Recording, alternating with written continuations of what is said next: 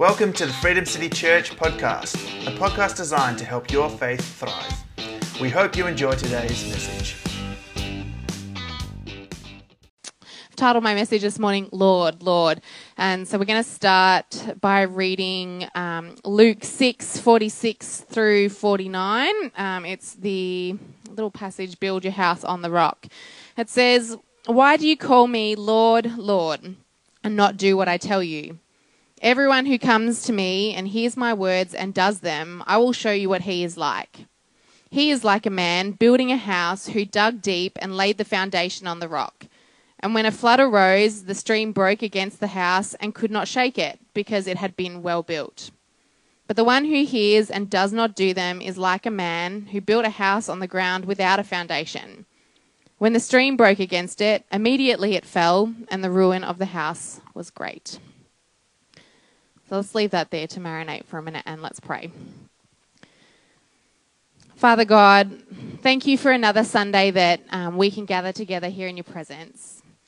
We thank you that you continue to do great and mightiful things in and through us. And God, this morning I pray that as we lean in, that you would speak to us, that you would make your word clear, that we'd have a deeper revelation of who you are through your Son Jesus. And Lord, I pray that as I speak, it would be your words that come, that your truth would be made known, and that anything that's not of you would just fall away. We love you, and we praise your mighty and your powerful name. Amen. Amen. Okay, so let's get into it. You can probably just I'll leave that there. That's fine. Who's heard the sinner's prayer before? Who's said the sinner's prayer before? Who's maybe even said it many times in your life as a teenager because you'd go to youth group and you weren't really sure if you were saved or not? Awesome. I think most people here, right, have heard that, and it's something to the effect of, I know that I've sinned. God, I ask for your forgiveness. I believe you died for my sins and rose from the dead. I want to invite you into my heart and my life. I want to trust and follow you as my Lord and Saviour. That's the general gist. Every preacher's got a different way to lead people in the sinner's prayer.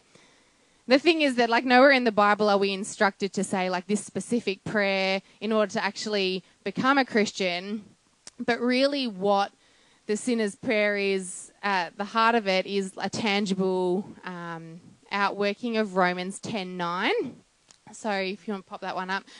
So Romans 10:9 says, "Because if you confess with your mouth that Jesus is Lord and believe in your heart that God raised him from the dead, you will be saved."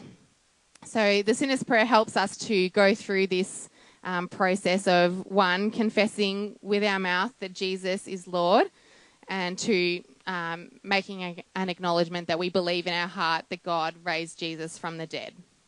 So today I've titled my message, Lord, Lord, and what I want to look at is this idea of Jesus as our Lord, not only our Saviour.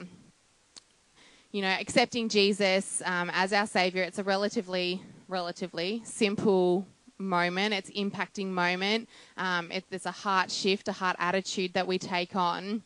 However, the Bible is really clear that while Jesus did come to save us, his lordship is a really key element in that saving. So, what's the point of being saved if we don't make Jesus our Lord?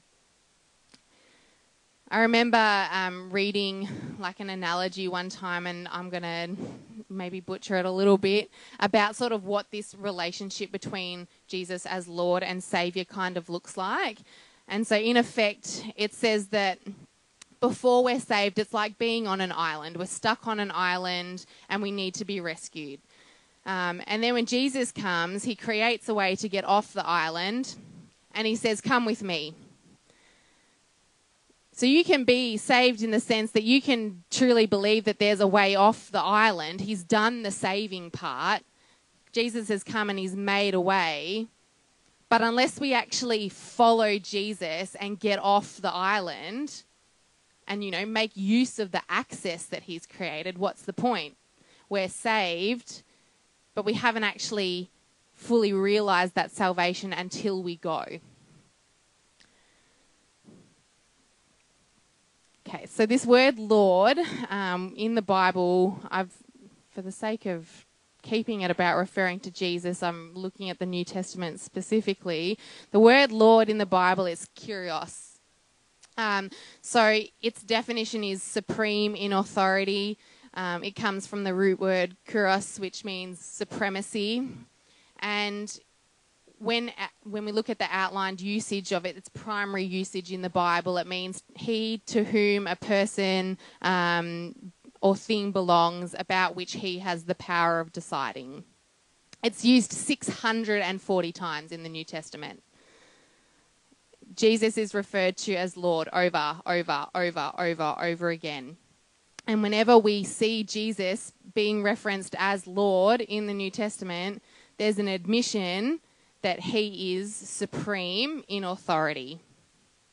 So now let's have a look at the word Saviour without a U, because the Blue Letter Bible doesn't use the U. That word is soter, and it means deliverer, which we understand to be God or Christ. And that one actually, I think its root word, I've got it there, is sozo, which is the verb form to be saved. It's used 24 times in the New Testament, which I think, for me, is a pretty stark contrast. I think it's about 27 times, more times he's referred to as Lord than he is Saviour. But its main contextual usage is, Saviour, deliverer, preserver. So now when we go back to Romans 10:9, which actually is the next slide, Sam, it says that if you confess with your mouth that Jesus is Kyrios, that is, when you confess that Jesus is supreme in authority and believe in your heart that God raised him from the dead, you will be sozo, which we established is that verb root of soter. So that is, you will be delivered. So I don't point out this contrast in the number of times that one word is used over the other to minimise the saving work of Jesus, because that's his primary purpose, was to come to earth to deliver us from our sins. And what a gift it is that we can accept salvation through Jesus because of what he did on the cross. What Romans 10:9 is actually calling attention to is, though, the intrinsic link between acknowledging Jesus as Lord and the saving work that he does in us. And what I hate to see is this idea of Jesus' saviour nature being elevated to the point of diminishing his lordship, when it's so clear that his saving grace comes to us through his supreme authority. I've preached before about sanctification and how we as Christians hold this tension between where we are saved but we're also being saved. And so that this being saved part, the part that's in progress, is actually what's happening when we realise Jesus as Lord. So now let's go back to Luke 6. And it says, so why do you call me Kyrios, and not do what I tell you? Everyone who comes to me and hears my words and does them, I'll show you what he's like. He's someone who's built his foundation on the rock. So there's a submission to Jesus and his reign when we call him Lord. And I love to come up and do messages about obedience and being holy and sanctification. They're topics that we get a bit like, I just want Jesus to save me, and then it's all good. What do you mean being saved means I have to submit to somebody else? But Jesus says in this passage that calling him Lord and not doing what he tells us to do is like building our house on no foundation. We're subject to destruction and ruin the second we see any sign of hardship. James put it really simply in chapter 1. I've got verse 22 and 25 here. He says, but be doers of the word, not hearers only. Be the one who looks into the perfect law, the law of liberty, so that's Jesus, and perseveres, being no hearer who forgets, but a doer who acts. We've got John telling us in 1 John 2:3 that we know that we've come to know him if we keep his commandments. So this idea that Jesus is Lord is linked to our salvation, and actually a demonstration of our salvation is our submission to Jesus. And I can hear the question now, Molly, isn't submitting to Jesus as Lord just a works-based salvation? I don't have to do things to be saved. I'm not Catholic. And I would say, no, like our salvation is evidenced by our obedience to God. Our salvation is not earned through obedience.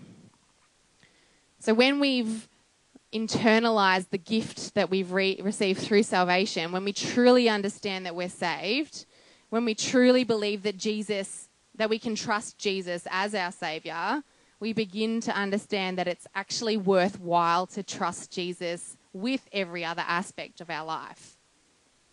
We can trust that if he can save us, he can govern us. You know, in Romans 14, verses 7 to 9, it says, "For none of us lives to himself, and none of us dies to himself. For if we live to the Lord, and if we die to the Lord. So then, whether we live or whether we die, we are the Lord's." So that meaning of kurios, to a thing to whom a person or thing belongs, Jesus has the power of deciding. "For to this end Christ died and lived again, that he might be Lord of both the dead and the living."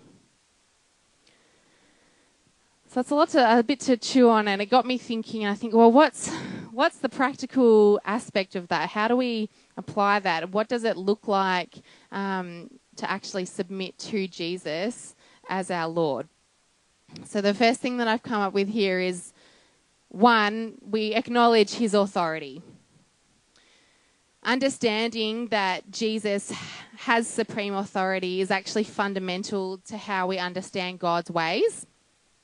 And I actually recently just listened to a teaching series about suffering. So I subscribe to Theosu. It's great. You should check it out.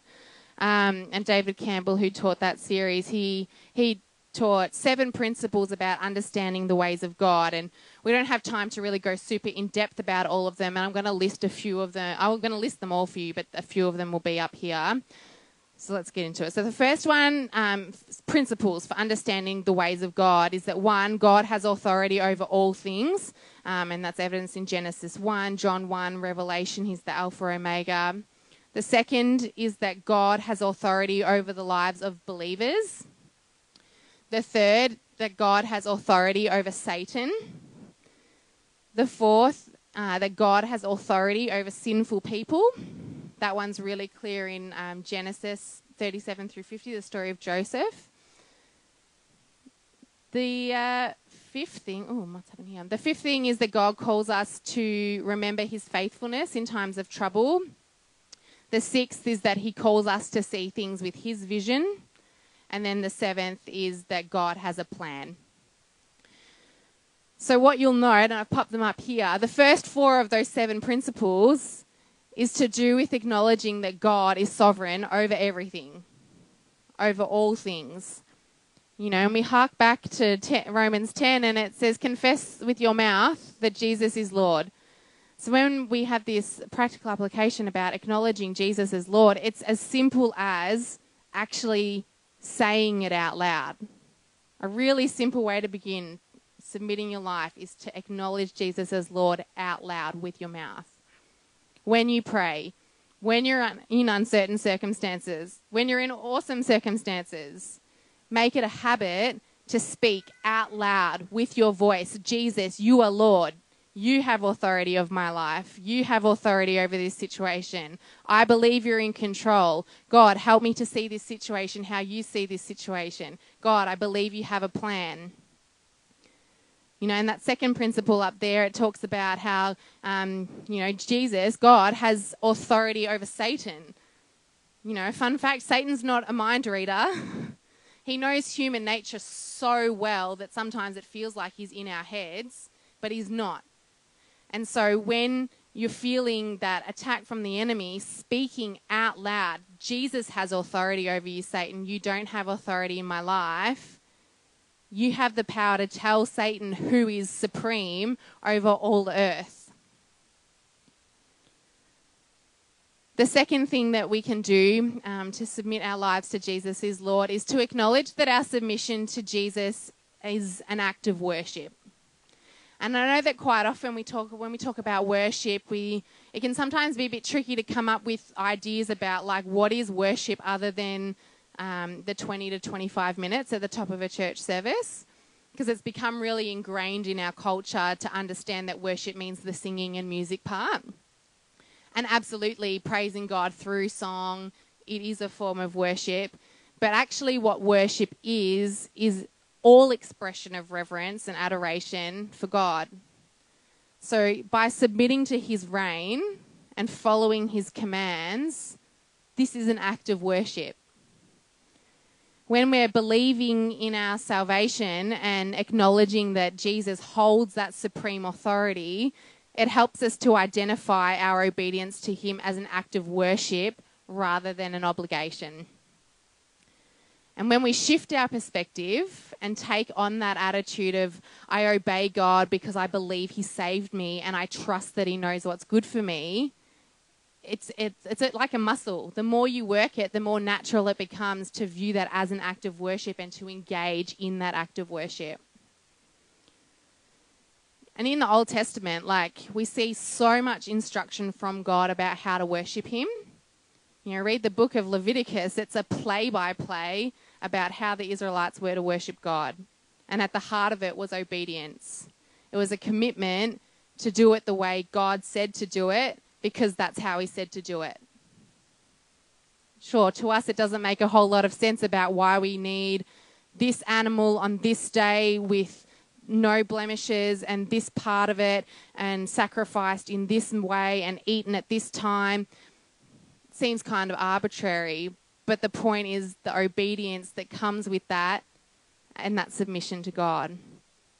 And I think, imagine how our lives would change if we started to treat obeying Jesus the way we treat worshipping through song.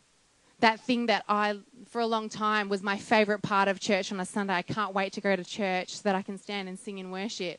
Imagine if we treat obeying Jesus with the same eagerness as that. And then the last thing I've got here is that to submit our lives to Jesus, we need to submit our whole life, not just parts. It's pretty easy to revoke Jesus' lordship in those areas of our lives where we feel like we've got a really good handle on it. Financially, I feel really set. Jesus doesn't need to be the Lord of my finances. I've got a great job and I'm really good at it. I'm going to get a promotion. I don't need Jesus to be the Lord of my career. My marriage is solid as a rock. I don't need Jesus to be the Lord of my marriage. My kids are awesome. They never cry. I don't need Jesus to be the Lord of my family. The thing is that when the Lordship of Jesus is a settled issue in a Christian's life, all other issues are settled. There's a quote by, his name is S.M. Zwemer, and he was an American missionary. And he said, unless Jesus is Lord of all, he is not Lord at all. Unless Jesus is Lord of all, he is not Lord at all. And this is a challenge to us as believers to bring every area of our life under the sovereign rule of Jesus. In our lives, there should be no rivalry for his throne. For Jesus to be Lord of our life, that means that he's the ruler, he's the boss, he's the master of our whole life. He cannot be Lord of a part. He must be given control of the entire life, the whole life. And when we submit our whole life to Jesus, we inquire of him on all matters. We involve Jesus in all of our decisions. Not long ago, Nisha preached about good versus God. And we're seeking after God to make God decisions, not what we think are good decisions. We look to him about where we should go and what we should do we become attuned to the Holy Spirit and we seek his direction. And when we receive his direction, we do it because our obedience is an act of worship to God. So I want to finish just by asking a couple of questions, rhetorical, of course. The first is, do you trust that if Jesus can save you, that he is worth trusting with every other aspect of your life? And the second is, are there areas of your life where you know you've given Jesus the back seat? Are there areas of your life that you're yet to relinquish to Jesus and submit and say, God, I trust you with this thing? My prayer for you this morning is that the Holy Spirit would come and give us a deeper revelation of our salvation, so that revelation, in response to that revelation, it's to put Jesus on the throne. Say, okay, God, I do actually really, truly believe that I'm saved because of what you did, and I want you to be the Lord of my life. Let's pray. Heavenly Father, we want to acknowledge that you are sovereign. You reign supreme over all of the earth, and there is no authority higher than yours. Thank you, Jesus, that you have invited us into communion with you, and that through your Son Jesus we have access to salvation and to deliverance. Lord, we acknowledge this morning that you want all of our lives, not just some of it, not just the parts where we think we need it, but all of it. God, this morning I pray that as a congregation we would become a people who prioritize your lordship in our lives, that our houses would be ones with foundations dug deep and laid on the rock as we hear what you say and do, because we trust that you are Lord, who knows all and who sees all and who works all together for the good of those who love you. We thank you again and again that you come and you meet us here and that you partner with us. God, thank you that we don't have to figure this thing out on our own. But we pray, thank you for your word and for your Holy Spirit that comes to help us live in a way that's pleasing to you, Lord. Lord, be with us as we continue to submit to your authority. And in your mighty name we pray. Amen. Thanks for tuning in to the Freedom City podcast. If there is any way that we can help you survive and thrive in your everyday life, we'd love to connect with you. If you'd want to know more about who we are, just head to www.freedomcityfremantle.com. Until next time, take care.